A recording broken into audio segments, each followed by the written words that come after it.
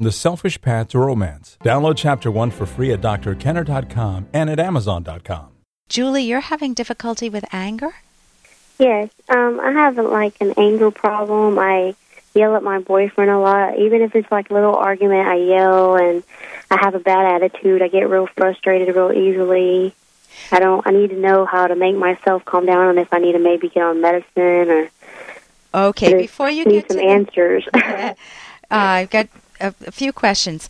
Can you give me an example recently of something he said or did that triggered your anger towards him? Well, I don't know. I can't think of anything, but they were arguing, and it could be over anything little. Okay, give me a little thing. The thing with my boyfriend, this is what he does. We'll argue about something, and he'll ask about it and then ask again or ask constantly, like, more questions and this, and he keeps going, and he doesn't drop it. He just keeps going and going, and I think it makes me yell. I can give you better advice if you give me an example. For example, we didn't know what restaurant to go to, or he wanted to know what I did with the paycheck, and I told him, what is it? Give me an example. Okay, well... Say I lost something of his, or I didn't throw something away. Yeah, give me the visual. I want to be able to see it. Okay. Say I didn't clean the bedroom. Okay. He would be like, well, why didn't you clean the bedroom? And you would say what? I don't know, or I didn't have time. What do you mean you didn't have time? It doesn't take that long to do it. Why didn't you do it? And I would probably say, I don't know, and then he'll just keep going and going and going and going. Yeah, and what do you mean you don't know? How can you say you don't know when you know what you did during the day? Why couldn't you have picked up, you left your clothes all over the place. You said you were going to make the bed. You didn't make the bed. Why didn't you do it? You sound exactly like him. Yeah. So and then I yell. Okay, so here... Because he doesn't stop. Can you notice, can we flip it? Let's say that you're having company over and you ask him to clean the bedroom, and he says, yeah, I'll clean it. Now ask me the questions. I am now the boyfriend in charge of cleaning the bedroom. You come home and you see that the bedroom is not cleaned when I had promised that I would clean the bedroom. What are you going to say to me? You're the boyfriend. You're now in the position of you're expecting it to be clean, and it's a mess. So what do you say? Okay. I would just say, babe, you said you were going to clean the bedroom. Why isn't it clean? I don't know. What's your gut response? So maybe he keeps asking me questions because I keep saying I don't know. But the problem is I don't know what to say. Okay, you're vague, aren't you? The problem is that if you give him a vague response, it sounds like you're brushing him off. And that's why he persists. He wants an answer. Now let me give you a contrast, Julie. Let's say that you say to him, hey, I got to interrupt this because we've got to pay some bills. 30 seconds, that's it. A very quick ad, and then Ellen will be back. Romance. Ugh, I wish guys knew more about what we want from a relationship. Boy, I wish I knew more about what I want. Where's that ad I saw? Here it is. The Selfish Path to Romance. A serious romance guidebook. Download Chapter 1 for free at selfishromance.com and buy it at amazon.com. The Selfish Path to Romance. That is interesting. The problem is that if you give him a vague response, it sounds like you're brushing him off. And that's why he persists. He wants an answer.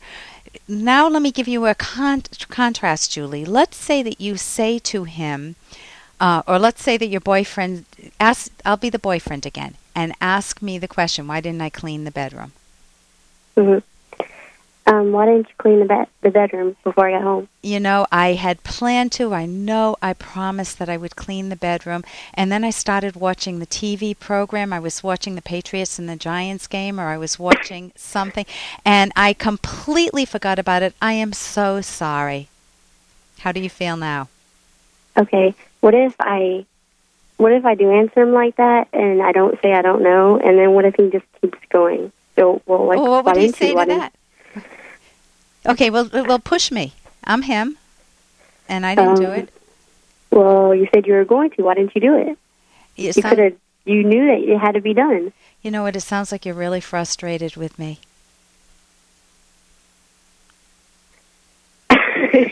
What happened? I'm naming what I'm hearing from him. You're feeling frustrated. When I name it, does that make you feel worse or better? Probably better. Interesting. So when you validate, when you name where he's at, when you recognize another person's emotional state, it doesn't mean that you agree with them, but you recognize it, it diffuses the situation. They feel heard, they feel listened to, so they don't have to play the broken record and keep hammering you with the same question over and over again. Is that making sense? I just need to make sure that I don't say I don't know. You need to. More yes, problems. I don't know is a killer. You don't want to be vague. Be honest with yourself. Ask yourself the question. Well, why didn't I clean the bedroom? Well, because I'm angry with you. You said we'd have an intimate moment this afternoon, and you didn't even touch me, and I'm angry with you, so I didn't clean the bedroom. If you can be honest with him, even about the difficult stuff, you'll have a much healthier relationship, because then you're not putting pressure on one another to play mental guessing games, to wonder what each other's doing, and people always typically assume the worst. With anger itself, anger is the emotion that says it's not fair, and so it's you're saying it's not fair. You keep asking me questions, but he's also saying to you, it's not fair. You're not answering my questions. So both of you end up being mutually frustrated with one another, and it doesn't lead to a good relationship. So the alternative is just there are many different skills. There's a book, Dr. Weisinger's Anger Workout book. There are many different little workbooks you can get that can give you a whole bunch of skills. Today we talked about how to act on this phone call, how to actively listen to him and name his emotion, and not to be vague, to tell him instead of the I don't knows, which is really a brush off, you tell him what's actually going on, Julie. So I hope that helps. And here's a little more from Dr. Kenner. Smell my hands. I'm just so proud I had to stop for gas, and I pumped it myself. It's part of a new kick I'm on. Which is what?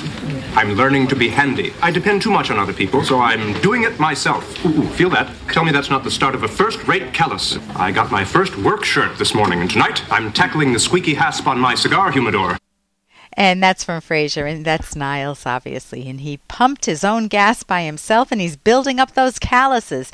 And think in your own life of things that you don't do, that you're perfectly capable of doing, and that by not doing them, you feel inadequate on some level. Like some people say, well, my husband always balances the checkbook, and I wouldn't know where to even begin. Or, something, I wouldn't know what to do, how to change a tire if I ever had to. And occasionally give yourself the opportunity to say, no, even though I can delegate this particular task, such as balancing the checkbook, this time I want to do it myself, because I want to know that I'm capable of doing it myself. It's your policy towards your own mind. Can I do this or not? Rather than saying, oh, it's just not me to balance a checkbook, or it's just not me to change a tire. I remember once being stuck in the rain and no phones in sight, and this was pre-cell phone era, and I had to change my own tire. And after I did that, I felt like I could conquer the world. Now, that sounds ridiculous. You can't, it's just changing a tire. But it was my attitude. It was like, I can figure this out. I know I'm stranded out here. It's pouring rain, and I've got a car. I haven't the foggiest idea of how to change a tire. But I learned about lug nuts. I learned how to use my body weight to get the lug nuts off, and how to change the tire. And so you want to use your mind well to pursue your values, and to when you hit a roadblock where you just say to yourself, oh, it's just not me. If it's something that's unimportant, then it doesn't have to be you. But if it's something that is important and you're drawing the conclusion that your mind is somehow inferior, then take the opportunity to do that thing and to show yourself that it can be you. For more Dr. Kenner podcast, go to drkenner.com and please listen to this ad. Here's an excerpt from The Selfish Path to Romance, the Serious Romance Guidebook by clinical psychologist Dr. Ellen Kenner and co-author Dr. Edwin Locke, who's world famous for his theories in goal setting. A good antidote to reckless spending is to ask the following questions before buying anything, especially the big-ticket items. What is the real reason I or we want this? Is it to show off, or because it's a real value to me and my family? Would I even want this if no one other than my partner knew that I had it? Did I choose it using my own judgment or just because others said it was desirable? Is this the best possible use for this money? Is there something that would be more valuable to us in the long run, like putting it in investments or savings? You can download Chapter 1 for free by going to drkenner.com and buy it at amazon.com.